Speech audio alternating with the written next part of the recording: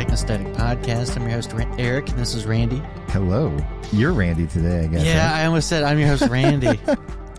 Anyway, we got a lot of stuff to talk about today. We got today's the 4090 launch day, so we want to talk about that. We want to talk about... That's all we're talking about today. No. That's all we're talking about today. Yep. We're talking about more than that. Trust me, dude. But we'll go through that segment. Steam Deck. Dude. We can talk about Steam Deck. Steam Deck? Oh, That's yeah, fine. you did get a Steam That's Deck, fine. man. We could talk about that. You know, because we missed last week. We did miss last There's week. a lot to talk about. Yeah, you got a lot to Steam talk Deck. about. You got, you know, something else today. A dock. I got a dock today. That's what we're talking about. A Steam Deck dock? The Deck dock, dude. Okay. The Deck dock. We do want to talk about that. Something's on your wrist, my dude. Like, I can see it in the camera. Like, I don't know what that is. I don't know what that is, dude. I can see it, Hoodie? though, man. I mean, it's a nice hoodie. It's green, but, like, there's something that It matches is green, it dude. in the frame. And, that's weird because I don't recall you having a round, kind of like, I don't know. What the fuck? It's just a device. Oh, okay. Well, we'll Tracks talk my about heart rate. that. It's We'll talk about a that. heart rate monitor. Oh, yeah, of course. Does it happen to have an action button on it? In International Orange? Maybe. Oh, yeah. All right.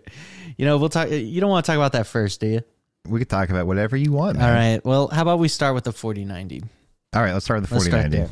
So 4090 launch day, very exciting. So yesterday benchmarks came out for the 4090, and I know yesterday was like the official embargo release, right? So exactly, they're no longer speculation, they're no longer leaks. Like these were the official official boys, real numbers that we can actually use and be like, this is like legit.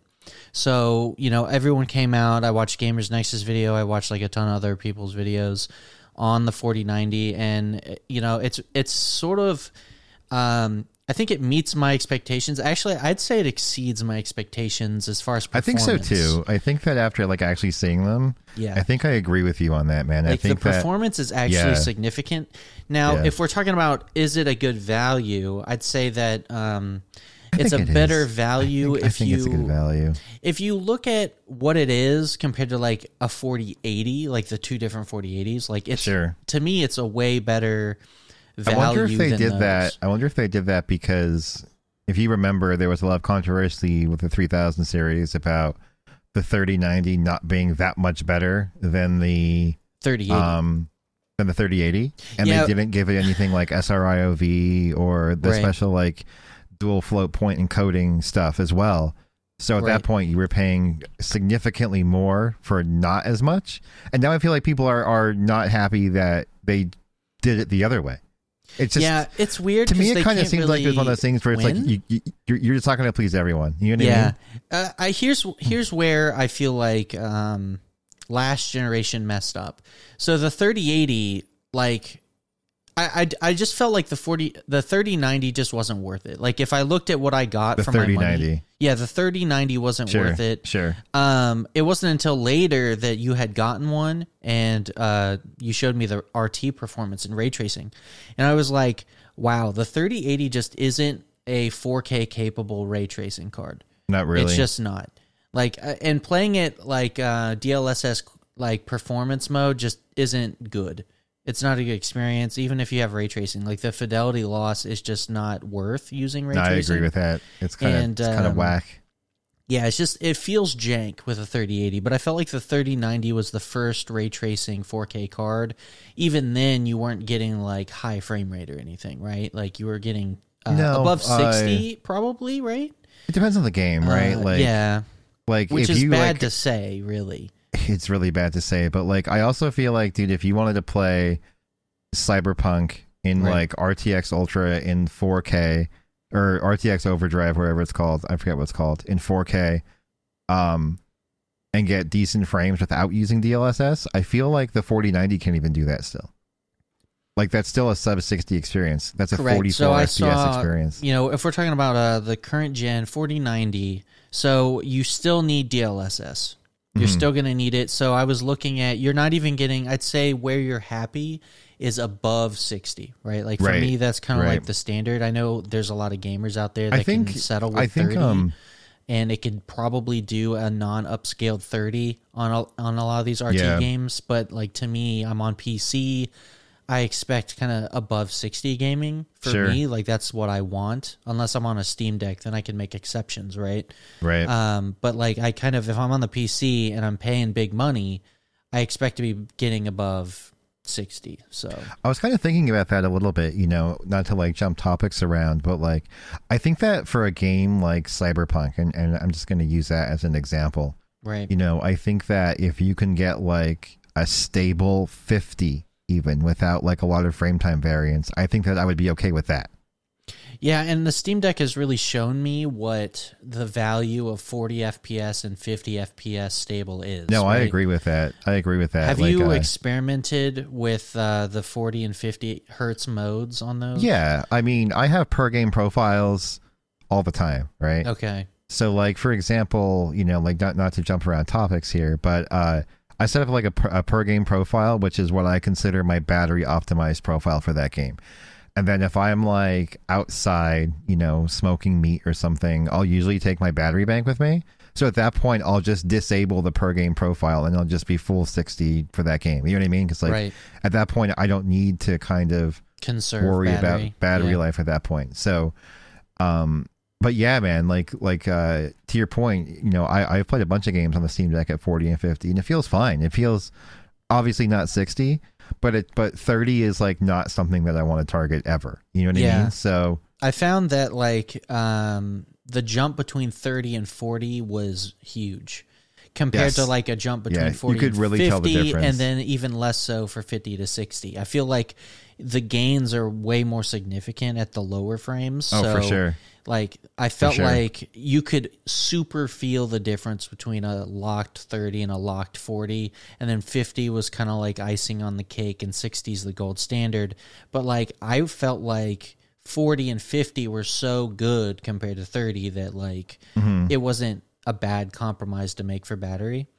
So, no, I agree with that. Yeah, if you're on PC and you're playing an RT like high fidelity game, I'd say as long as it's not like a fast paced game, you could get away with like even I know people are playing like on console 30 frames, but like I always preferred like the performance mode in games, like to get the 60 plus. Especially me too. You know, with these later I play all my games in the performance mode. Like this is gonna sound weird, maybe not. Maybe you won't think it's weird, but like on console games, I'm farther away from the screen, right? So like I notice like the little things like checkerboarding and, you know, dynamic resolution scaling or like their FSR.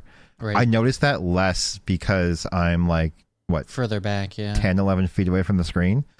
So for me, you know, a lot of the games, like I'll use Horizon Zero Dawn as what's the name Horizon? I forget what it is. Anyway, West or something. Frozen Wilds? Forbidden West. You're right. Yeah. That looks almost as good in performance as it does in quality. Like if I showed you side by side stills from where I sit, I think you would get some wrong. You know. Okay. And like the only difference is like native 4K. You know, so like it's right.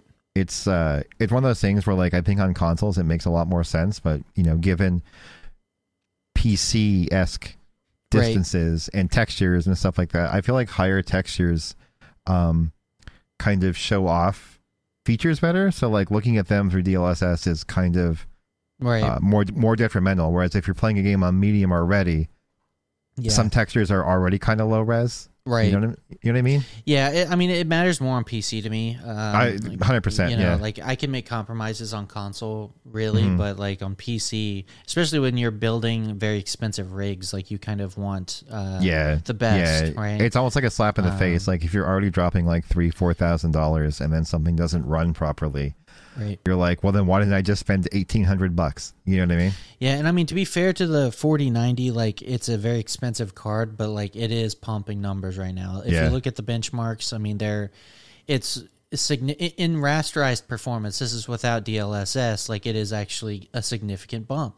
Now, rasterization doesn't count like RT or anything like that. Is that correct? Yeah, I was basically saying just straight, without RT, triangles, right? Yeah, exactly. Straight triangle pumping, and I mean, you can use RT without, like we mentioned earlier, without DLSS, but it's just not really feasible without Right. DLSS.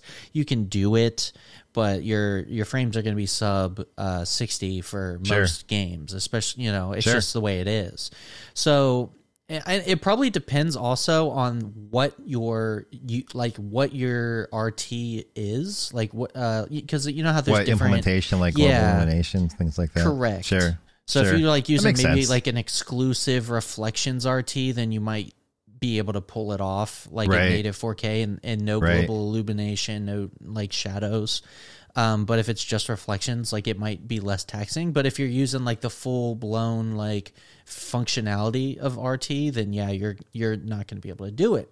But with that being said, like I mean, if you're playing a game with ray tracing, DLSS 2 and 3, interesting that you can just run quality mode and get like crazy frames, right? Right.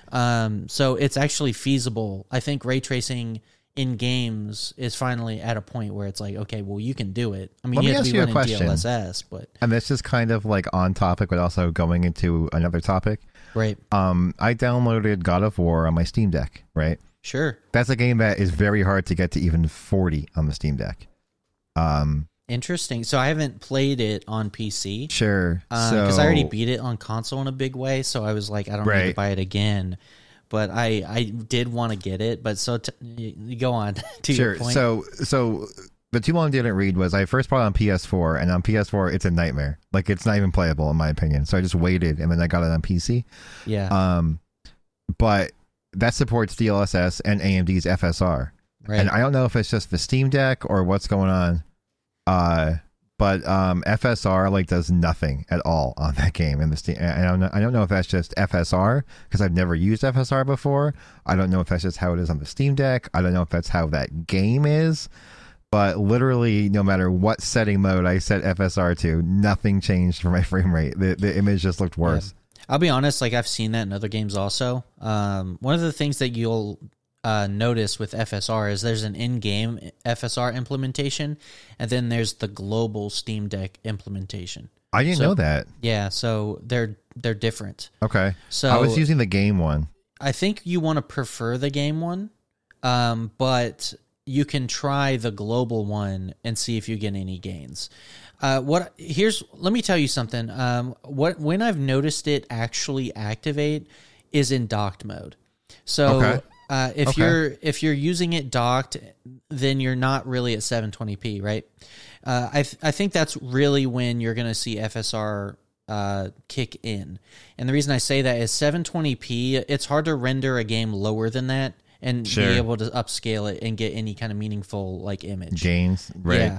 So it's really at when you're trying to display at like 1080p or higher that FSR comes into play. Okay. I noticed that it wasn't giving me anything until I tried Monster Hunter Rise on the Steam Deck docked at 1080p. I was playing at 1080p 120 and I was able to turn FSR on and notice you'll notice the upscaling. Okay. You'll definitely notice it. Right. It's no I was just DLSS. wondering. I know So we're try talking it about docked. DLSS, so it came to my mind. Yeah, now that you have a dock, try it at least globally also, Okay. and see if you notice the difference. Okay. Yeah. So Sounds good. so yeah, let's go back to the 4090. I'm impressed with the performance. People were talking about the value. I think that one of the things that is interesting, it's a better value if I'm talking about cost per frame than the 3090 Ti. It's a better value per frame. Right. But it's kind of like lingering in the same value per frame as like the current or the last gen now, right? Like the 3000 series. Sure. It's kind of like in that same value proposition. And it's maybe like a little bit more value than like what's AMD's best, like the 60. What is it called? The I don't know. I haven't been a red team in a long time. So The what's 69, their 69 6900 XT? Yeah, the 6900 XT. It's actually like a better value than that. It seems like cost per frame, if I'm recalling what I was reading today, which is cool. But like, here's the thing: generational leaps typically will give you more value per frame. It's just the Okay. way it's going to be Right. if prices were to stay the same, right? So Right. say, for example, you have an $800 card, and every generation they make a new $800 card with more performance. Your price per frame is Will always always go going to up. go, well, it's going to, your cost per frame is going to go down. Right. Because the price of the card stayed the same, but your performance increased. Therefore, the price per frame, the value goes up, the cost per frame goes down. So that's kind of what you would expect Sure. if the prices stayed the same. Now, what we're seeing is, this isn't my opinion, with the way the cost per frame is, it's not bad, but it's really not good either, right? Like it's, but at the same time, when you look at the performance leap gen over gen, it's pretty chunky this generation. Like the 4090 it's big. is leaps and bounds big, above like last gen's best, the 3090 Ti. And that card was like stupid expensive for what it was. And, Right. you know, I'm sure people bought it, but like they probably feel bad right now because like, you know, they have a card of equivalent value. But not equivalent performance. Yeah, exactly. So to me, it's like the value in the card right now, even though its cost per frame isn't really like as good as you'd want gen over gen, I feel like the leap in performance is significant enough to get your enthusiast buyers interested, like me, right? So I ended up getting one today. I was fortunate. I got the MSI real fortunate. one. So tell me the tale, because like we both tried at like the launch 9 window, o'clock, and then like yep. they came up afterwards. Is that how that worked?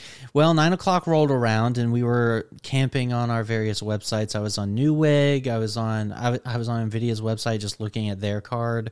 I went on Best Buy for a bit and looked at the cards there, and you know, all the cards started trickling in at once. But I noticed for the card we originally were hunting for, which was the ROG Strix 4090, we were going for that card because it's the cream of the crop. Went to buy it, and I had it in my cart for a minute, but during checkout, that's when they were like, it's no longer available. And then I was able to get it into my cart one more time, and once again, no longer available. And Yeah, I think that I got you it to the suffered, point where I had to confirm my shipping address, and then like once it like refreshed after I confirmed the shipping address, yeah, it was like, yeah, it's gone. yeah, and that happened to me as well. And that's not the only card that happened to me. It's weird, man. you know, like, yeah, I think it's Best Buy, right? Best Buy does this thing where once it's in your cart, it's yours, and then you have like 15 minutes to check out. yeah, and that's pretty nice. And honestly, that should be standard, man. Like, Yeah. if you got it in your cart, it's in your cart. Don't mess around, dude. Yeah. Don't sell the inventory if it's in your cart. But like, it is what it is. Like, so I'm sad they didn't reserve it. I noticed it was on. It looked like it was up on B&H as well. I didn't think of B&H, to be honest with you. I didn't either until I went on Nvidia's website, and they actually have all the partner cards on there. Oh, cool. And but they That's don't really have neat. them for sale on there. They just, if you click on it, it'll give you all the links to where you can buy them. Okay, I see what you're saying. So I saw like Sure. links to B&H, Newegg, Micro Center, and yeah, I think that's about it. There was probably Best Buy. So I saw those on there, and I was like, okay, well, let me check out B&H because, you know, obviously we've shopped there before. Right. So I was right. like, I got an account. It'll be quick. But they have a weird system, B&H does, where you have to put yourself on to be notified, and then they'll send you a notification when ones are available, and those people get priority. Wait, who gets priority? The people that get notified via email. It On said there, B&H? yeah. Oh. That's what they said. It's for like customers that set up their auto notify thing. They'll get first dibs on them. You can't just buy it on B&H. So I was like, oh, that's weird. So like, I wonder if they have a queue set up, and then they'll trickle out emails as they slowly become available. Sure. And then you can act on it. It's kind of like reserving your Steam Deck. You get your email, and then you gotta check out. You know, like, That's kind of cool. Yeah, I thought that was. I was like, okay, well, if it works as I think it does, that's pretty cool because you Yeah. can get in line. You know. Take a number, dude. Yeah, you can kind of take a number, and then you don't have to stress all day. Like, I basically had a meeting at 10 o'clock, so I spent an hour trying to get something out of my cart, and like I couldn't get the ROG card. Came back like my meeting was at 10, came back at 11, and then I was like, okay, well, let me try again. And that's when I ended up, seeing a couple cards like blip in and out of existence on Newegg, got them in the cart, couldn't do checkout, but I had it all like set up to where all I'd have to do is like add to cart, click, done, right? Right, That's what I did. MSI came into cart, click, checkout complete. And then I was like, okay, I got one. So it was a hunt. It wasn't as hard as the 3000 series to get the card, but because I got it hours after, they had actually, launched. Right. So the 3000 well, I think series, there's probably less demand for the 4000 series. Yeah. But I feel like, even though people are saying that on NVIDIA subreddits and on YouTube, YouTubers are like, these, $1,600 graphics card. And no, I'm just talking about like, from like a mining standpoint, right? And from a resale value standpoint. Right. I don't think they have the same appeal. Also, I feel like a lot of people tried to get 3000 series because like 3000 series has been out for what, 2.5 years. So like that's a long time, and like hardware wise, you know what I mean? So like people probably I feel like the majority of gamers have bought a 3000 series card, and most people play at 1440p or 1080p. So yeah, but at the same time, like I feel like your enthusiast, right? The guy that upgrades during like the beginning of the generation. I feel like those customers were itching to upgrade, right? Oh, I agree completely. But so, like that's a smaller subset than people who are trying to mine. Well, yeah, because miners, if you're a miner, you're trying to get like 20 GPUs, 50 GPUs. Like I know a buddy of mine who literally has like a bunch of 3090s chilling because he was using them for mining when it was still a thing. Sure. And so now he's got to get rid of them. And I'm like, good luck. I'm like, good luck, buddy. He's like, I'm just going to get rid of them for whatever I can. I'm like, okay, cool. I mean, he bought them for cheap anyway. Actually, they weren't cheap. I think they were above MSRP when he bought them. But they were cheaper than scalper prices. So, well, they were like scalper prices, but not like eBay scalper prices. So anyway, I was like, yeah, that's crazy, man. But yeah, miners aren't buying the 4000 series, I don't think. So that's a great thing for us. I was able to get one. It seemed like a lot of people on the subreddit were able to get them that were going after it. But I think that the customer base was bigger than we expected. Yeah, I think so too. I think that's kind of cool, though, that you got one for sure. Yeah, so I'm pretty excited, man. I'm building a whole new PC. I haven't really talked about it on the podcast. Let's talk about it. Let's talk about your whole build. Yeah, so bonanza you're doing, dude. Yeah, dude, I'm excited because I went server rack build like 2020. You know what I'm saying? Like 2021, right. And like that was pretty sick. Because it's going to be a pretty easy swap, right? I'm going to slide it out of my server rack, open up the top, pull everything out, slap in the new guy. I got my new water block in. Got my, God, this thing's heavy, by the way. Oh, dude, the quantum magnitude? Yeah. Dude, it's quality, isn't it? Like, it's kind of worth it, right? It's solid, dude. I picked it up. I'm like, this is like a chunk of metal, dude. It feels like you got what you paid for. Yeah, you could easily. Doesn't it, man? Yeah, it does. It's like a block of whatever the shit it is, nickel. I don't know. Mm-hmm. It's serious. It's serious business, though. I ain't gonna lie to you. So, I got that guy. I'm buying I'm getting a Go Intel. So I'm pretty excited. Getting a 6900. Getting a 13th gen. 13th gen. Yeah. When does that come out, by the way? Like for you? I think it's next week. Oh wow. Yeah, okay. I think it's. All right. I think we're building supposedly. Soon, boys. It's supposed to be next week is the launch, I think. Mm-hmm. I was looking at Newegg and it was like, said something about the 17th. Sure. I could be wrong, but I'm pretty sure next week is when we're going to start seeing that stuff come out. I don't think we have 13th gen benchmarks yet, but I've heard through my source that it's going to be pretty good. Yeah, it's going to be wild. So I'm pretty happy about that. We have some, right? Somewhat. 13th gen benchmarks, just not from YouTubers. I haven't seen them, dude. I haven't seen them. We might.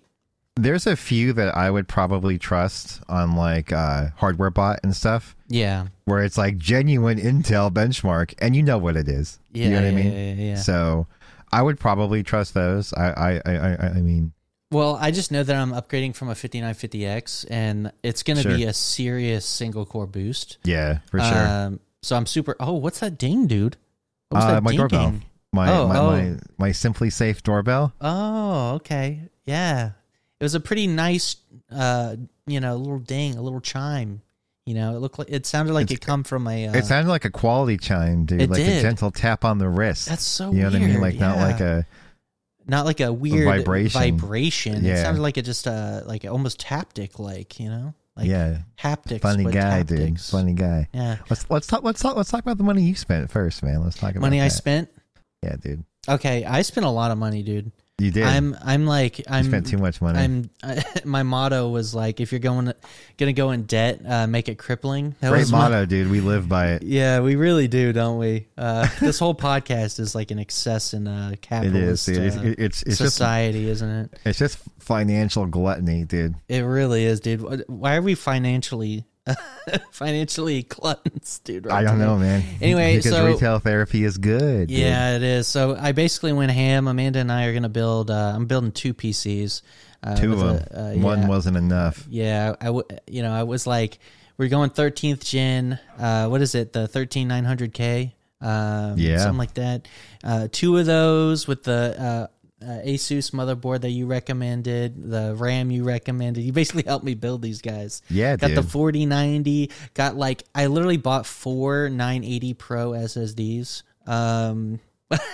2 for the NAS, 2 for the NAS, and then 1 for Amanda. 4 1 for me. 2TB ones, dude. Yeah. Oh my god, dude. They were I know. only $200. They're probably cheaper than your hard drives. I was like, what the hell? Yeah, they were. Yeah. So, and then we're building a NAS build with my old PC here, with the 5950X in it. It's gonna have 12 18 terabyte hard drives. And I already bought them. Couldn't go for the 20s, could you, dude? No, I couldn't go for the 20s. The 20s, it was the difference between spending. Chat for all that space lost. It was a lot of money on Newegg. I think I spent chat. It was basically the difference between $4,000 and $5,000. And I was like, the amount of I was like, the value buy is the value buy is the 18. Yeah. So I went with the 18, especially because I don't need. Realistically, I don't need that much storage. Like I do have like a 35 terabyte NAS right now that's like full. And so I do need more storage, but I don't need more than what I'm getting. Right. Sure. And effectively, just so you know, after I do my ZFS stuff, I'll probably have 100 usable terabytes realistically. That's a lot of space. Yeah. It is a lot of space. It's really because, we do a lot of, I know Amanda runs her YouTube channel. She does a lot of 4K 60 game streams, game capture, and that's a lot of footage. Sure. We're doing 8K footage on the A1. That's a lot of freaking space, and it kind of just adds up, man. Like it does. It adds up surprisingly quick. If you're a hoarder like me and want to keep all your raw footage, it kind of sucks. So I'm like, you can't compress videos if you didn't know, like. They're already kind of compressed to hell. You can compress video, but like not really. You can re-encode it. Audio is harder to compress if I remember correctly. I'm not sure. I just know it's like hard to, it's really hard to compress something without doing a complete re-encode. I just remember from my days of trying to find digital backups of my Blu-ray movies. Yeah, I know. That the ones with uncompressed audio were like 20 gigs larger than the ones without uncompressed audio. Yeah. Yeah, and that's another funny thing, dude. I was trying to get a digital backup of Game of Thrones. And sure. That thing was unbelievable. Like if you wanted all the seasons in like Blu-ray, it was like, I don't even want to know. It was like, it was just like the whole collection was just ridiculous. If you got 4K, like the 4K HDR rips, like it was like, oh my God. So I ended up just like, using my Blu-ray copy instead of having it on Plex. You know what I'm saying? So I was like, okay, I'll just bust out the Blu-rays, but and that was fine. But like, it would have been convenient. Like Plex is so convenient. You know what I mean? Plex is great, dude. And that's another reason the NAS exists, right? It's like my Plex server, right? Mm-hmm. So, but yeah, let me tell you a little bit about the NAS build because it's actually really exciting. Go on. It's gonna have 12 bays, so those 18 terabyte boys are going in there. It's gonna be a ZFS pool. Have you used ZFS at all? Do you know much about it? I know a little bit about it, but probably like not enough that I could talk about it. Yeah. If that makes sense. So it's kind of like fancy. It's a parity drive one, isn't it? Well, it works. You can set it up like a RAID and everything. Like I'm gonna have what they call a RAID Z2, which is just 2 drive redundancy. Parity, right? Right. Yeah. So I'm setting that up. I'm gonna have one giant VDEV with the 2 parity drives. You could set it up a different way. Like before I consulted my buddy, I was gonna have what they call 2 VDEVs with 6 drives apiece. What's a VDEV? A VDEV is just like a collection of drives, right? So like I was gonna do 2 6-drive VDEVs. So it's basically like a volume of multiple drives. Not really, because basically they were going to be a part of the same ZFS pool, right? And the way it does it is it's almost like having a RAID 0 and it's almost like having a RAID 0 where so basically each VDEV kind of like splits the data between them. Let me explain this in my terms that doesn't understand it. It's and then you tell me if I'm right or wrong. Go ahead. So could you take, let's say that I have 6 drives, okay? Right. Let's say I have 8 drives, actually. Let's say I have 8 drives. 8. Can I have a VDEV of 3 and a VDEV of 3 and then use ZFS to RAID 0 those 2 VDEVs? So like you're basically creating like a virtual disk out of 3 disks, and then you're RAID 0ing these virtual disks. So you went and said you close? had 8 drives, and then you said 3 and 3. So what you meant to say was 4 and 4, right? Well, no, because I was using 2 for parity. I know so those 2 the parity drive counts. Exist outside of the VDEV, no, or exist within each one. Okay, it's within. Okay, so like you would have. Okay, so like say you have a 1 VDEV pool and then a second VDEV pool of 4 and 4. 4 and 4. Yep. But each one would only have 3 usable. Correct.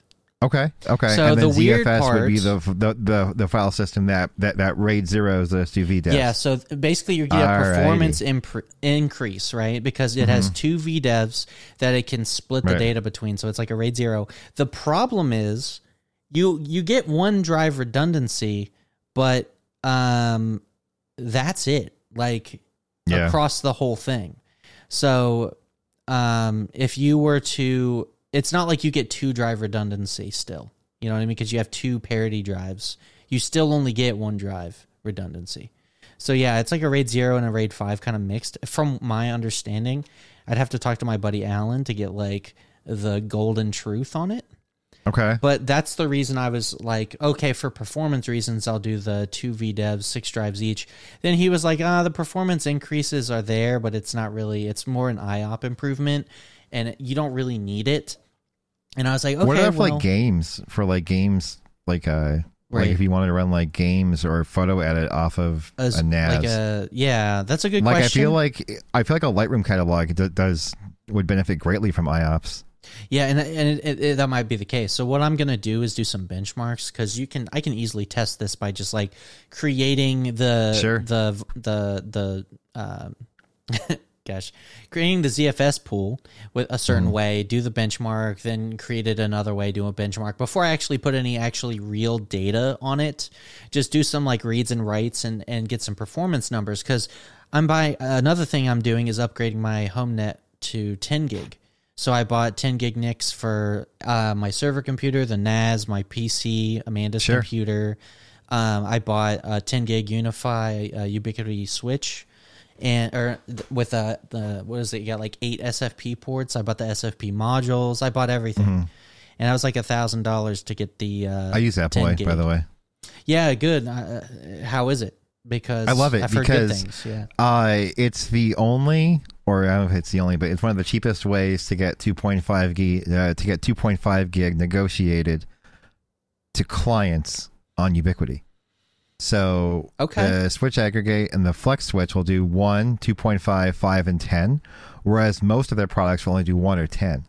Yeah, and I noticed that. And wasn't it I heard people complaining about that. So I was like, okay, Yeah, well, dude. that's wild. Yeah. But yeah, so for me, I was just like, okay, well, I'm going the full 10 gig because I want to have fast read writes to my NAS. Mm-hmm. And like right now with our Synology NASs, they're just like 1 gig and that's it. So, Even like- though they got 4, you can't really aggregate them together to be like 4 gigabit. You're still stuck with 1. It's just like you can have 4 Sure. individual links, like 4 different computers, like on a LAN accessing the NAS at 1 gig. You can do that, but you can't have like one client getting more than just 1 gig. So I was like, okay, it's time for 10 gig. It's time to go big. Well, what you're talking there is just a inadequate switch backplane, right? So Yeah, and it's just not. Yeah, exactly. It's just the backplane doesn't support any kind of additional configuration, right? Other than the way it is with their individual 1 gig ports, more or less. right. I forget what the actual protocol is with the way how it works, but yeah, it doesn't matter. That's just an excess. We're going 10 gig. And yeah, it's gonna be awesome, man. I was talking to my buddy, and he's advising me to. I was gonna do TrueNAS Core as the operating system, but he says I should use Proxmox. Do you know anything about that? I don't. Proxmox is like it seems like a virtualization platform, Linux based, and it's really great about like VMs. Jank included, dude. Yeah, dude. I love. We'll talk about Linux jank, dude. But Yeah, dude. you know, it's going to be Linux. It's really for virtualization. So, you know, there's a lot of videos from like Wendell and stuff online on Proxmox and how cool it is. Well, if he uses it, it's good. Yeah, exactly. So, and yeah, you know, my buddy, yeah, that's the thing. I was talking to my buddy Alan, and he's friends with Wendell. So he was like, yeah, you know, me and Wendell, and like, this is the way. And I was like, okay, I'm listening to you guys. You guys know what you're doing. I was like, this is the way. Well, you know, because he likes TrueNAS Core. He said it's like the iOS of like doing NASs. And I was like, well, that's a compliment, dude. Like, why don't I do it? I'm like, all right, you just sold me, dude. Yeah. He's like, that's like the iOS way. That's like the Apple way of doing a NAS. And I'm like, well, that's good, right? Like, but he's like, well, if you want more customization capability, like TrueNAS Core and TrueNAS Scale, there's 2 different versions. They kind of box you in. And he's like, you don't really want to do that on your server, right? Because you want to be able to do whatever you want.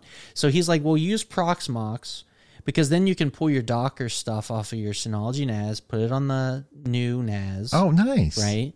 That's useful. You can put VMs on it and stuff. And I was like, yeah, okay, that's great. Because I want to migrate off of, you know, my server computer using Hyper-V. I want to start migrating those VMs off and like put them onto Proxmox or something, because right now those VMs, I just don't like running a Windows 10 server, if that makes any sense. Makes perfect sense. Windows 10 wants to reboot all the time, and you know, it's really, I just need a Windows 10 VM. I don't really want to use Windows 10 as my hypervisor for VMs. So yeah, man, it's pretty exciting because I'm doing a lot at once, building 2 computers, building a NAS. Building a lot of things, dude. Redoing your network. Redoing my network, like it's very exciting. Although I'm going to be so busy, like, you know, I basically this month is like so busy that I don't know when I'll be able to do this stuff, but I'll keep the podcast updated. Yeah, man, let us know as all the builds progress. Let us know. So it's going to be fun. Anyway, let's move on to Steam Deck real quick. Sure. So Steam Deck, man, I didn't think you were getting one. I didn't think I was getting one either. And then you were like, hey, bro, I'm getting a Steam Deck. I'm like, what? It didn't go down like that, all right? Well, how'd it go down? Some credit. What's Give your me some side credit, of the story? dude. What's your side of the story, dude? Give me some credit. Well, so essentially how it went down, right, is I was on Steam and I saw the Steam Deck splash screen and I'm thinking to myself, oh, I'll just get in line again. You know, it says ship September to December. Right. Whatever. If I don't want it, whatever. But if I change my mind between now or December, I'm in line. You know what I mean? Okay. That's how they get you. like now, because you're a little tempter over there, and now I'm thinking about getting in line at B&H for a 4090, even though I don't really want one. Right. But anyway, yeah, and then like literally within like, what was it, dude? Like a week, it was like, yo, it's up, it's ready to go. And then like I talked to you about it, and you convinced me in like 3 words. I'm not even sure how you do that. I don't know. But like you basically said 3 things, and it's like, all right, I'll buy it. I mean, like it's not that expensive, right? It's like an iPad Mini. If I don't like it, I don't like it. Right. So I ended up getting it, and I love it. I use it so much. I use it every night. I take it to work with me. It's always on my desk. I'm always finding different things to do with it. I'm playing different games that I normally wouldn't play because of the Steam Deck, because the form factor is so like lucrative. For those of you who listen to the podcast quite frequently, you should know that I like smoking meat outside on my smoker. It's like super relaxing to just like sit on the deck while I have some meat on and just, you know, play my games, dude, like wherever I want to go. Right. You know? Like, right. It's actually really, really cool. And like the things it does outside of just playing Steam games is they work better than I thought they would. It's like having every console from like, I don't know, from like the dawn of console era up to like, I would say probably like Xbox reliably working. Yeah. And just having that library with you wherever you want to go is really cool, you know? Like super random, but also kind of cool, just like give you a little bit of like, I don't know, like backstory. There's a game for the Nintendo 64 called Diddy Kong Racing, and like it's just a kart racer, right? Like it's like a Mario Kart clone. But that game, I just have really fond memories of that game, like just like where I was in like my childhood and stuff. I just really enjoyed Diddy Kong Racing. And now it's on my Steam Deck whenever I want it. And I was playing it the other day outside for like an hour and a half, man. I was like reliving my childhood. And like being able to do that so easily wherever I want is like the coolest thing. And for those of you, you know, who may be on the fence or thinking about getting a Steam Deck, I was on the fence. And Eric knows for sure that I was on the fence, because if I don't buy something right away that's like sub $1,000, that sounds terrible, right? Like I know. Like I probably don't really want it, you know? Right. And that's where Steam Deck was. Like it was just one of those things that was like, I don't know how much I'm going to use it. I don't know like what games are going to be compatible and how the performance is going to be. And it's one of those things that like I dove right in, and everything runs way better than expected. Everything is super fun to set up. Like, I mean, outside of your normal Steam games, there is some what we have now coined, you know, Linux jank to get to run. That's kind of a game in and of itself. And then you get like this like little micro like self accomplishment high. Yeah. When you get something running. That's just like this little dopamine hit of like, I did that, dude. Yeah, dude, there it is. I totally know what you mean. You know, I get that same thing. Like, so like it's almost like getting that same like high from like beating a boss in a game or something, just from setting up the game.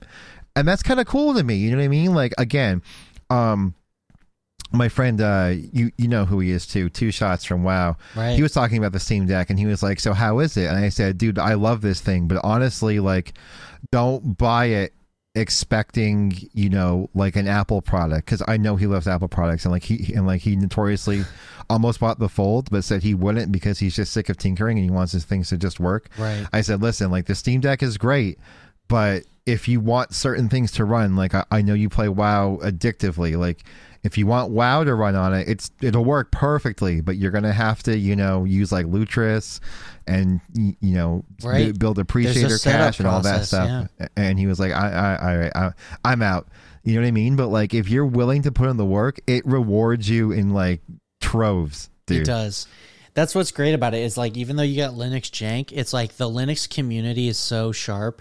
They can basically get anything to work on. Yeah, dude. You know, like you might have to tinker, but you can do it. And it's like that saying that's become a meme from Jurassic Park, where Jeff Goldblum was like, life finds a way. You know, it's Linux finds a way. It's the same and it really thing. is true. You know what I mean? Like, I just think it's a really cool device. MU Deck is super cool because it ties in all of it ties in retroachievements.org, which for those of you who don't know what retroachievements.org is, it's a website and a community driven project that adds automatic leaderboards and achievements to retro games. So like Kelly loves Donkey Kong, right? She loves Donkey Kong Country. Like, she could probably speedrun that game. Like, I could probably sign her up for AGDQ, and she would put up a really good time in that game. It's wild to me. Like, she plays, like, 2 games religiously. She plays The Sims and Donkey Kong Country for the Super Nintendo. And, like, she speedruns it. It's That's insane amazing. to me. I love that. And it's like one of those games where, like, she doesn't get bored of it. Like, I could honestly put Donkey Kong in her hands, and she's like, oh, I'll beat it again. You know what I mean? Yeah. But anyway, what was really cool about that was, like, as she was going through the game, like, these little achievements were popping up for the game that looked just like Steam achievements. Like, the integration was so perfect. And then every time she would start, like, a level or a bonus round or something, it would pop up that would say, like, so-and-so level, speedrun time being recorded. And then without her even having to interact or do anything, it was uploading all these achievements and all of these leaderboard scores to our profile on retroachievements.org. And then if you open up the overlay, it has, like, the full achievement tracker, just like a Steam game or an Xbox game would, right, for all of these retro games. It is so cool. Yeah. It is so well done. It just impresses me every time I load a retro game that has that feature, like, supported in it, because it is community driven, right, guys? So, like, someone has to go out for a specific game and make where the leaderboards are and make the achievements and make them trigger. So not every game has it, but I would say, you know, like, if you think of, like, oh, I want to play some retro games, and you think of, like, the really popular ones and not the obscure ones, they probably have support for it. That's insane, because, yeah, like you say, like, somebody's got to, like, look at the memory and shit, like, look at, like, in real time what's going on and under like, the hood, and then they can find the like flags. the binary allocation tables to see when certain things are done to trigger achievements. Yeah. You know what I mean? So that's so crazy. Yeah, dude, it's wild what people are willing to do. Yeah.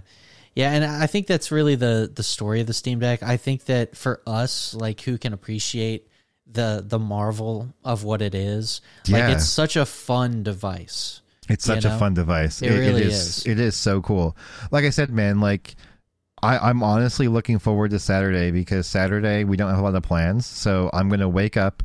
I'm going to do what we're called dirty eggs on the smoker. And then I'm going to have some coffee outside, play some Steam Deck. Then we're going to go take some fall photos before the leaves change. Nice. And then my buddy's coming in from New York, so we're going to put a pork shoulder on. But while I'm cooking that, I'm going to game outside. Why would I game inside? It's beautiful out. Right. You know? No, I mean, now's the time of the year, like, when it's not too hot. It's like hoodie cold weather. It's not too hot.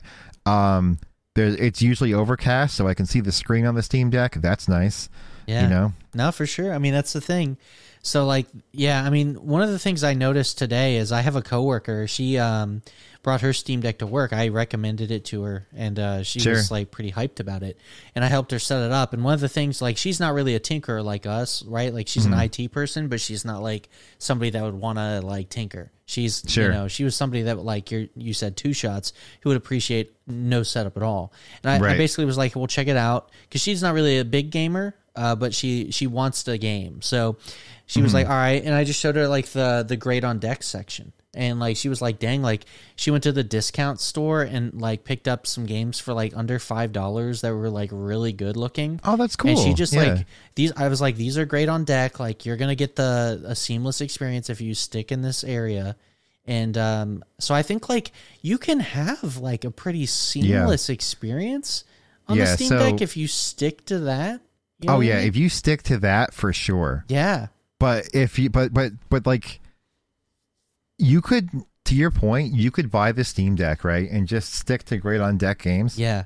And have, like, a console experience. And have a great time. Yeah. But that's also, like, a very small piece of the pie of what the Steam Deck is actually capable of. Yeah, it's like, as soon as you're willing to, like, go out of your box a little bit, like, it opens up the possibilities of this thing. Like, I use it as, like, a desktop PC, like, at work. Mm-hmm. And it's great. And then, like, oh, yeah, I want to ask you about the dock, too. I honestly did. The dock is really nice. I have it right here. I mean, I can hold it up. Okay, sure. And block my eyes a little bit. It's smaller than I imagined. Okay. Yep. There it is. So this is the official deck dock that just came out, which is like the best name ever. It really because is. it's really close to Dick Dock. It does sound like it, doesn't it, dude? But anyway, what's special about the Steam deck dock versus like your third party one on Amazon is one, it's almost double the cost. So it's was it $80, $90? I don't know. It's 80 or $90. Okay. We could probably look it up. Versus 50, which is what the JSOX dock is on Steam. That was like the gold standard before the Steam Deck came out. Right. So you're looking at a bit of a premium for the official one. What you're getting is it's $89, so it's $90. Okay, so it's $40 premium over what the third party one is. What you're actually getting though is, you know, it comes with the same Valve warranty as like the Steam Deck does, but what's more important about it is it uses USB 3.1 USB ports, which is significantly faster than 3.0 ports, and this is the only dock that does that. So that's kind of cool because like they were already saying online that like you can like put games on a thumb drive or put games on like an external hard drive and keep that docked. Oh my gosh! And you just dock and then everything's there. Yeah. So like that's kind of worth it, I think. But also, Valve has promised future updates to the dock for question mark reasons. Like with the official one, the Steam Deck firmware or Steam OS or whatever it's called, Deck OS, recognizes when the official dock is plugged in, and it pushes firmware updates to the dock. Ooh, so like if they want to unlock like different, you know, like VRR or something or different resolutions, I'm just like spitballing of what they might do, but it supports firmware updates through the Steam Deck on the official dock. So for $40, you know, I feel like that peace of mind to get something that will always work. And again, I haven't tried mine yet, but just from reading the forums, like there have been some like, I don't want to say jank, but like just typical USB-C hub stuff with the with the JSOX dock, because it just views it as a USB-C hub, right? Right. Whereas with the Steam Deck dock, apparently it looks for display out, it looks for controllers, like it just knows what it's talking to. You know what I mean? It's like an extension of its hardware. Right, is right. The way So for me, it seems like it's going to be worth the extra $40. You know. And I mean, it may be. So, you know, test it out. Let me know. I will. Like I said, it's still bundled up. I didn't even get a chance to plug it in today. At least nice. It's nice enough to be like a stand. Also, I had to 3D print one. Yeah, it is nice to be a stand. So, for those of you who listen and have a Steam Deck, it will absolutely not fit if you have any sort of case on it. I'm not a case guy. So I'm fine. But if you have like the D-brand kill switch or the speaking case, you'll have to take it out of the case to use the dock. That's just one thing to keep in mind if you're you want to interested. use it docked. Yeah, because you could technically just have it off to the side, plugged in. Yeah. If you want to use the stand portion of it, yeah. But yeah, pretty interesting. But I'm glad that you've had a good experience with the Steam Deck. I know that you've been hyped. It's become something I use every day. Yeah. You know what I mean? Because now when I get off the computer, I can go unwind in bed. I could turn the lights off, and I can still get some gaming in. You know, Vampire Survivors is great for that. I got a game for you. It's called Brotato. Okay. It's kind of like Vampire Survivors ripoff, but it's its own kind of flavor, and it's like cheap on Steam. I picked it up because you know how I was going into the game dev stuff, and I kind of fell off it for a bit, but it's made in the Godot engine, so that's a big reason. You were interested. I was interested because it's to support a Godot game. Yeah, and I picked it up, and I've been kind of playing that, dude. Like, I think that you would like it. Okay, I'll check it out. Check it out. It's a good Steam. Brotato, dude. Cheap little fun Vampire Survivors style game. Yeah, sounds like something I would enjoy.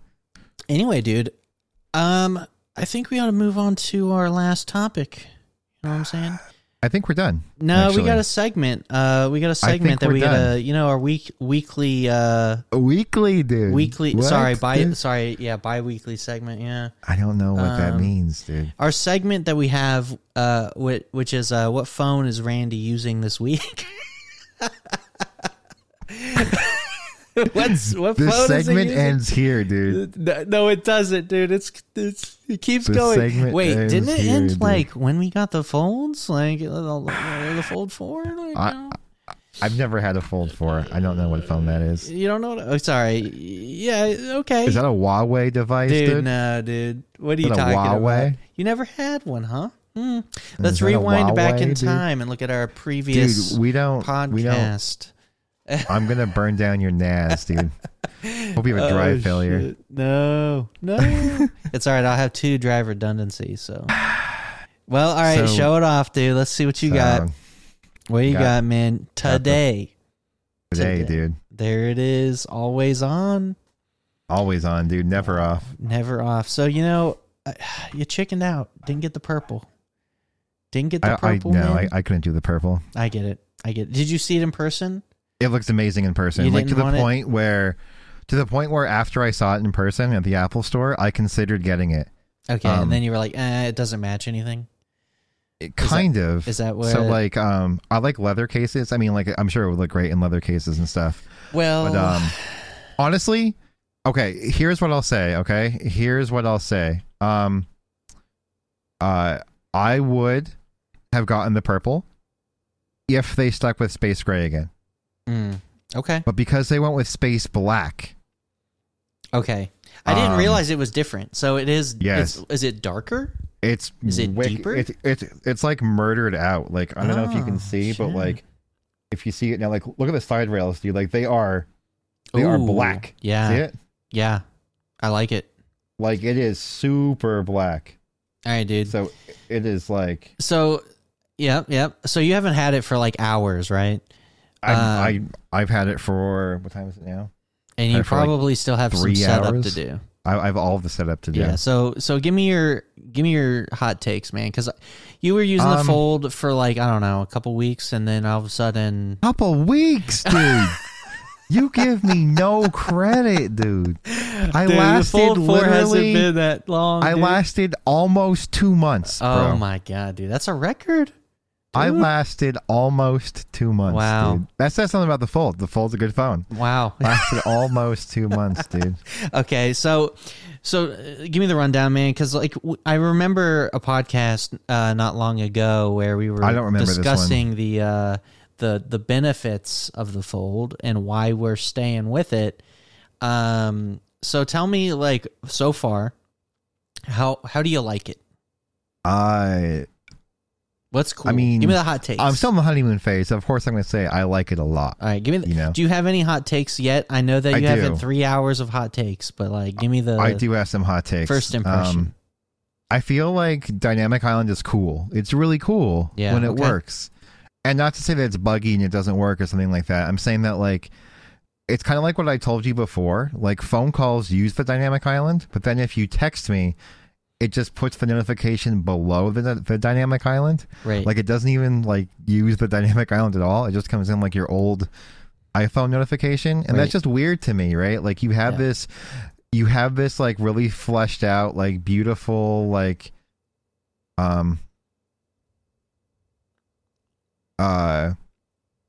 designed interface that are designed to show dynamic notifications and be like this really cool thing, and it just isn't used by messages, which you would think is like the most popular thing to use it for. So I don't know if that's just not coming yet and that's coming in a future update, or if it's one of those things where it's like they tried it and it just didn't show enough information. You know what I mean? Because like I don't think that they would sacrifice that much usability, if that makes sense. Yeah, I know what you mean. So yeah, I don't know, man. I'm really curious how they'll like do a 50-50 with it. Do you get like notifications with it? I don't know how for it some works. things. Okay. For some things, okay. like, but like for not like iMessages. Music for no, okay. like phone calls. It's like the first notification I've seen on it. Okay. And I think you said Element notifications, which is our chat app. It's the same thing as messages. Okay. Interesting. Like Face ID, like comes down from it, so like the notch just grows into a square. That's kind of cool. So it sounds like it's going to be up to individual developers, right, to tweak their notification API to use it, and if it matters. The API isn't released yet to third parties, as far as I know. Okay, so yeah, I noticed that a couple things under the hood just magically work, like the music app stuff, and those work great. Yeah, like pushing calls up to the top like swiping up to the top to like bring the call up is really wild. Yeah. Because when you have a call and like you're on your screen, that's not the obvious call screen. It'll show the call time to the left of it, right? And then it'll show you your waveform on the right in green, and your caller's waveform on the right coming in from the other side in orange. Okay. And it's an actual waveform of what you're saying and what they're saying. That's kind of cool. Yeah. The music like controls up top is kind of cool. Yeah. The timers up top is really neat. The apps that do work with it are pretty cool. Like the Reddit app Apollo does this thing now with the dynamic island where it puts this little like Tamagotchi on top of the dynamic island. Yeah, and he's just chilling. And you can he just chills up there, like he runs back and forth. Excuse me. No way. And then That's dude. You can interact with him by like feeding him apples and carrots and all this stuff. No way. But you can only feed him a certain amount of times, right? And you can play with him to like increase his happiness and increase your bond with him and all this stuff. No. Yeah, and how and like so like if I launch the app now, it'll say like 2 food available or something, so I can feed him twice. And the way for me to get the energy to feed or play with him again is I have to scroll through Reddit. So how far I scroll is how much I can interact with my Tamagotchi. Dude, my Tamagotchi is going to be full. You're Yeah, going to be a dude. fatty, dude. Oh my God. You didn't tell me about that. I had an iPhone already, dude. Yeah, dude. What How the cool is fuck? that, dude? Yeah, you don't get that shit on Android shit. No, dude. I mean, you're lucky you get a functioning app on Android. You But- don't talk shit now that you're on the other side. But yeah, dude. So yeah, it's pretty cool. Okay, so Let you me got see the if I can- iPhone 14 Pro Max, right? Like Yeah, the so big like- boy. You probably can't. Okay, hold on. Are you trying to show me? Focus. No. You Oh. the boy up there on top of the island? Yeah, I see him. I see him wiggling. So if I tap on him, You gonna tap him? Oh, I can't see. Let me see. like that's the interaction. Yeah, okay. Well, I see him now, but you already did it. Oh, it's feed, play, And then I see my scroll thing. change pixel pal. Okay. Oh. Okay. Interesting. Yeah, so like it's like I gotta scroll Reddit, man. I gotta feed my little pixel pal. Dude. Android Reddit apps. Dude, they need to get on that level. Yeah. Shit. Okay, so that's pretty cool. That's Apollo. Mhm. And okay, wow. I mean, so I'm already sold, right? So like what Already, else? dude. So okay, Dynamic Island's cool. What else was cool? So 2000 nits, right? You said that you went It's outside with crazy the outside. thing. It's like I'm looking at the screen in a dark room. Did you have the Fold with you or no? Did you compare? I mean, I've used the Fold outside, so I've seen what it looks like outside. So what's your impression then? The Fold is totally usable outside, right? Like it looks fine outside. There's no problem with it outside. Usable but- is different than But pleasant. the iPhone looks like it does, like the sun doesn't even phase it. Like it's There's just no like- way, dude. Dude, So I've it is never so seen that. bright. So I've had I had the iPhone It 13. is so bright. So there's a caveat to it. Caveat is you cannot just turn up the brightness and get to 2000 nits by itself. You have Just to like actually be indoors, outside. you can't do it. Yeah, Yeah. which is like and the Fold 3 was like that, right? Like what so, they did add that I didn't even know that they added until I was interested in getting a phone is the iPhone now has an ambient light sensor on the front and on the back. Ooh, interesting.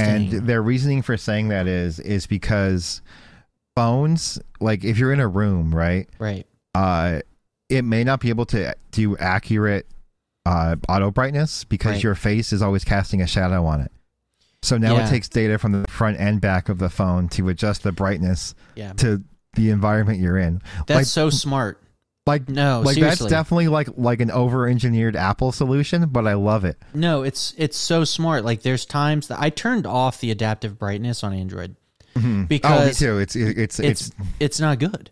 It's Yeah, not but, good. like- And it just never gets the brightness right. Like on iOS, I actually used it, but then Yeah. on Android, I didn't. And yeah. it was just because I couldn't get it to react in a way that I felt was natural. And a part of that could have been resolved like with Apple's implementation with their dual sensors. Like I would have issues where like it might be like really bright like I might be in a bright environment, but a shadow's casting on the front of the phone, right? Sure. And then it would dim, and I'm like, what the fuck? And then I have to. That's why I would turn it off, because it just wouldn't do what I wanted. And right. And so like, yeah, that's pretty cool, man. That's really good. So neat. 2,000 it's nits. like little things, like it's just One thing the iPhone may not do as much as the Fold, but what it does the best. Let me tell you something that bothered me about my iPhone is it would overheat like in like outdoor situations. And the screen would dim? Whenever the phone gets hot, like you could be watching a video, like say you're watching like a 4K video. Sure. And the phone will heat up, and like at least older iPhones, and it would dim the screen like to dummy dim levels. Sure. And I don't know if the iPhone still does that. I don't know, but it felt like if you use the phone a lot, in a big way, a lot of processing power maybe, it's gonna dim the screen to cool off. So I could speak to that a little bit because I watched a video. So the 14 Pro Max still does dim. Okay. But it was a side-by-side comparison of the 12 Pro Max, the 13 Pro Max, and the 14 Pro Max. Right. And the 12 Pro Max got almost dark. The 13 Pro Max got almost dark. And when the 14 Pro Max dimmed, like you could barely tell that it dimmed. Wow. I mean, that's so good because like that was like one of the biggest detractors I had with, because I would have it actually happen more often than you would think. Mm-hmm. I've never had the screen dim on a Fold ever. Sure. Like I have. Like from what, like heating up? Yeah, so like I said, like I've been playing games outside when I'm smoking and stuff. Yeah. And like I got my Fold in like August, right? So like September and August were still kind of warm outside. Yeah. But if I was like in my chair and like there was like direct sunlight, so like it was like kind of like almost I was almost getting a suntan, right? And I was playing Wild Rift, it would get to the point where I just couldn't see the game anymore. Okay, so that makes sense. So I haven't tested a gaming scenario, like a 3D rendered like scenario. So that's what I thought you meant. So the 14 Pro Max only dimmed in a game. Okay. It only dimmed. He was doing the 3D Mark like wildlife benchmark on loop. But he couldn't get it to dim under like normal usage. Yeah, because like I would get the iPhone. But like I'm sorry, I thought you meant gaming. Well, here's what I would do: is sometimes I would run my VPN or whatever. Sure. And like that would actually like kind of cause some heat. Like my VPN, like you can set up WireGuard or OpenVPN, and I think WireGuard is a little bit more efficient.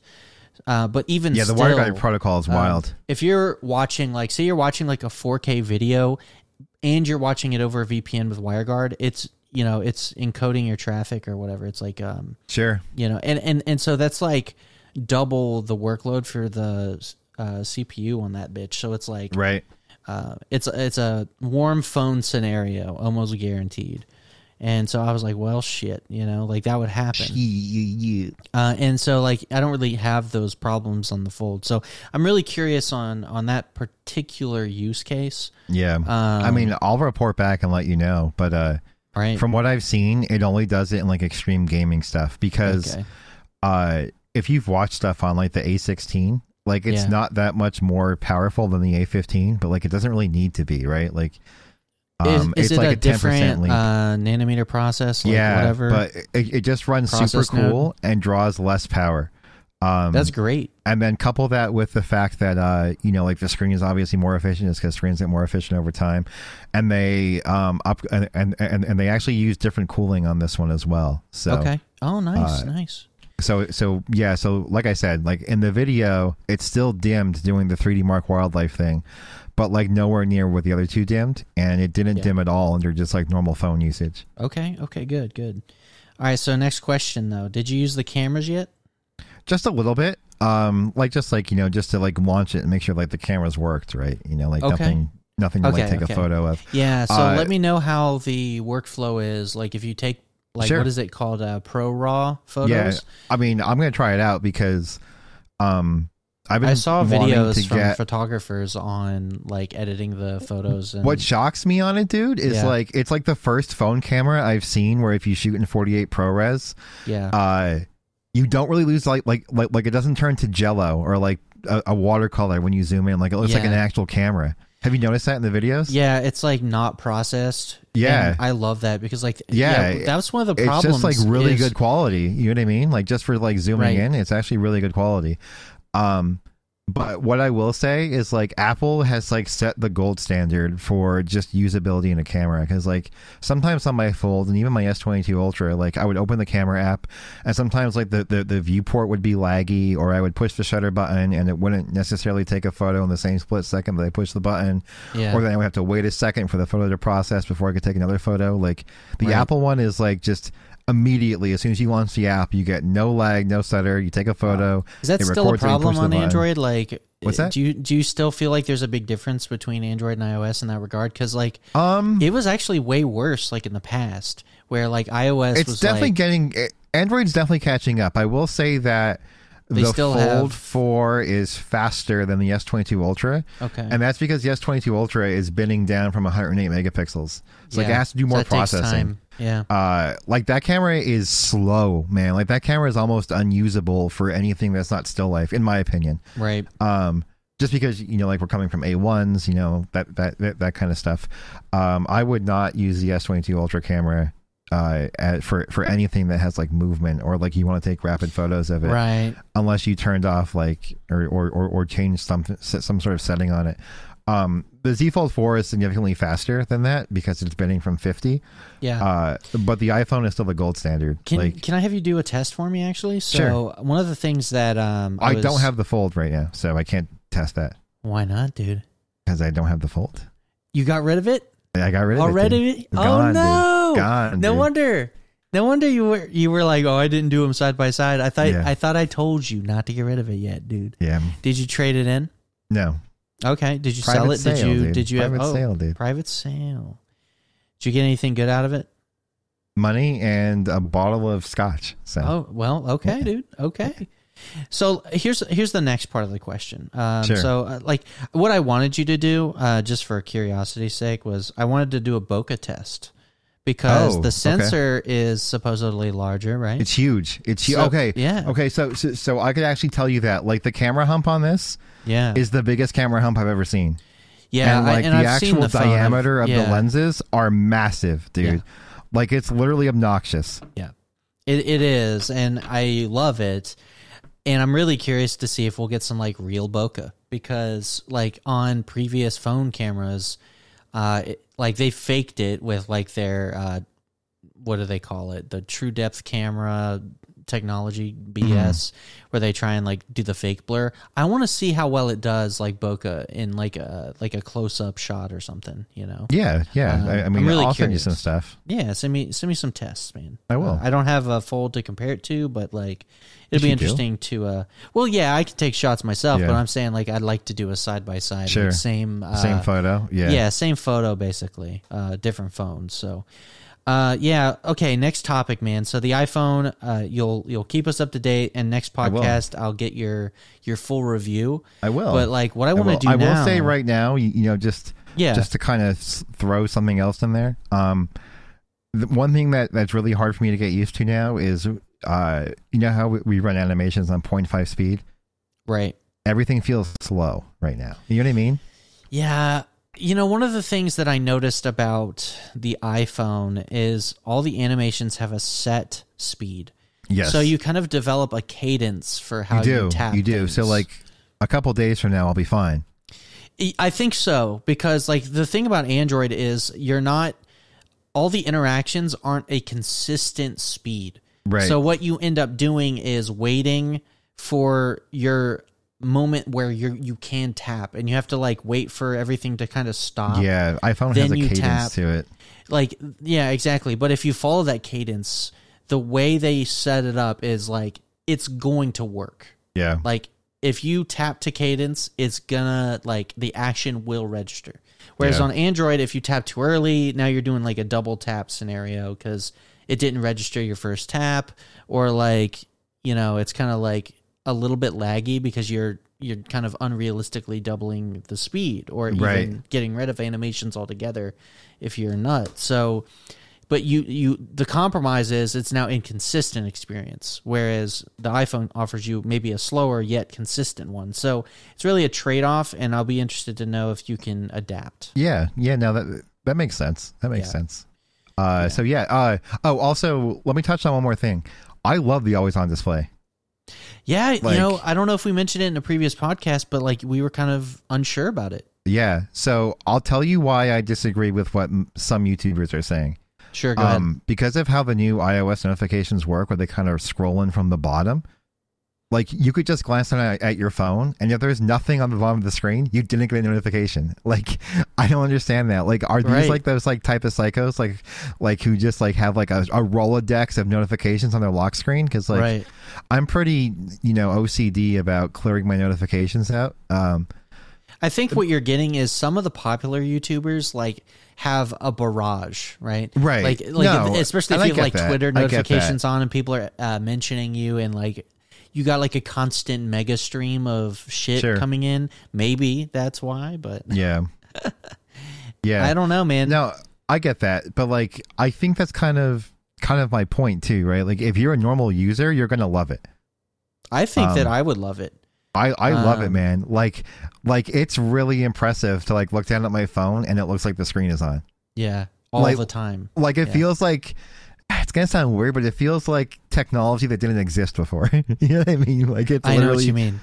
It's wild to me. Well, one of the cool things that you were telling me is the weather app animates. Yeah, while it's chilling. So like there's like certain lock screens that will do wacky stuff because it's Apple, so like everything is just like utmost polished.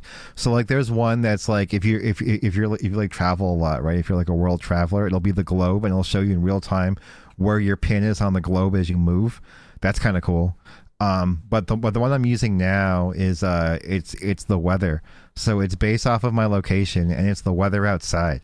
So based off of what my lock screen is doing, that's what it's doing outside. So like if it's sunny, there'll be a sun on there. It'll be cloudy. If it's raining, there'll be rain on my lock screen.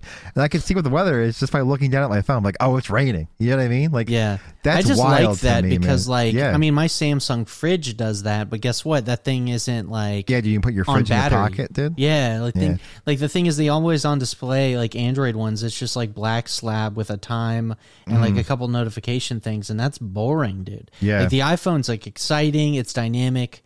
Like that's cool. I think it's really neat. I think it's that really cool. Android should adapt like this mindset with it. But the problem is like you're really going to need to be smart about it. Like, you know, I'm sure the refresh rate can't be like crazy high when you're in the weather. When it's no, it's the same 1 hertz. It's the same 1 hertz. Yeah, so it's not like animating it like smooth, but it's like you're getting. Don't get me wrong. It's not like raining on my phone, right? But because it's so bright, I look down and I see raindrops on the screen. You know what I mean? It's not like actual rain falling. It is when I unlock it, but when I'm looking at the always on display, it just shows rain falling. Okay, you know what I mean? That's what it is. Okay, I mean, I think that's really cool. So because the refresh rate on the iPhone 14 is 1 to 120. Yeah. What do they call those displays? The LTPO or whatever. Yeah. Pretty cool. It's pretty cool. So, okay. Last topic.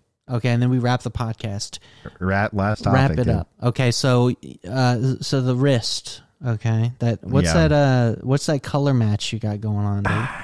All right, so this is the main reason why I switched, right? I wanted the Apple Watch Ultra because I think you would even agree that like the Galaxy Watches are just not up to par with what Apple offers. They never have been. No. So they've only gotten a little closer every year, but like it's still not even close. Still, yeah. Like they're definitely walking in the right direction. It's like I'm walking to Europe, right? Yeah. Like technically, if I walk like what is it east, I'm getting closer, but there's still an ocean between us. Yeah, exactly. You know? And Apple's only widening the gap with this Ultra because it's like that much cooler. So go ahead and like show it off, dude. I don't know if you can get the podcast to get a good image of it, but I'll try, man. I'll try. I mean, if you can do a little wrist check, yeah. Come on, yeah. Okay, looks good, dude. So yeah, dude. So it's I mean, it's still at 100% battery. If that says anything. So what? Yeah, I don't know. It's been on wrist for that long, and yeah. What the fuck? The compass is wild. Don't they normally go to like 99 as soon as you take it off the freaking charger?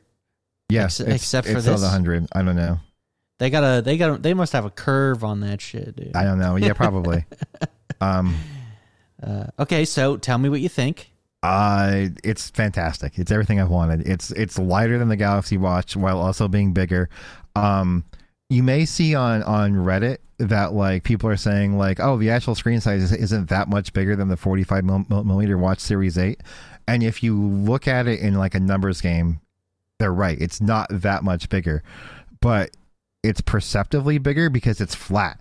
So like if you have like a Watch Series 8 or a watch like that, it has those really sleek and elegant rounded corners, which kind of, you know, make the watch of that style look more fashionable. Right. But you're also losing usable screen on those because it's wrapping, right? So this one is just flat boy. So like not only is it a bigger screen, but every ounce of screen is usable. Okay. So so that's wild. The siren's crazy loud. Like, oh God, have you done it? Yeah, here, listen. God, kill me. Oh my God. Oh, it's getting louder. Okay. Wow. Like that's pretty wild for a watch, I think, you know? Yeah. So that's cool. Audio alert. Yeah. Yeah. So okay, cool. So I mean, the Wayfinder watch face is really cool. You know, how you can turn it up and it goes into infrared mode's pretty awesome. Is that, oh man, that sounds cool. Yeah, dude, check this out. Let me see if I can show the fucking infrared me, dude. Okay. Yeah. Oh, yeah. That's cool. Yeah, dude. Isn't that awesome? Yeah. Okay, so we're Inspector Gadget over here. Yeah, dude. So, okay, and what do you think of that band? Because it looks kind of cool. The band is wicked comfortable. It is a little harder to take off and put on than your normal band. Yeah, you got to kind of figure it out. I noticed. I don't even feel it on me. Like I always knew I had my Galaxy Watch on. I don't even know that this is on my wrist. To be honest with you, I mean that's pretty cool for how the size it is. It's crazy light. Like I didn't think the titanium would make that big of a deal, but I literally can't even feel it on me. So yeah. I don't know, man. The Ultra looks so cool, and it's the coolest thing I've probably ever bought. Yeah, like, just from it's just so neat, dude. Like it's so big and it just works. Yeah, and just having a screen size like this on your wrist and I don't know, man. Like they definitely really, you know. I'm excited, something man. Cool here, dude. I'm excited to see all your workouts on there. Yeah, yeah, yeah, man. I don't know, man. So obviously you just got that set up literally like 3 hours ago, same time as your phone. I'll have more information on it next podcast. Yeah, so I'll get your I guess your conclusions in like 2 weeks if we have one in 2 weeks. Sounds good. 2 weeks it is, buddy. I know I'll be on travel. So, I think in 2 weeks. So okay. we might have to skip a week. I don't know. Sure. Or I'll just do it from the hotel. I don't know. Sure. We'll see. Hotel internet's kind of dicey, so actually it's probably not ideal. Maybe 3 weeks. Yeah, maybe 3 weeks.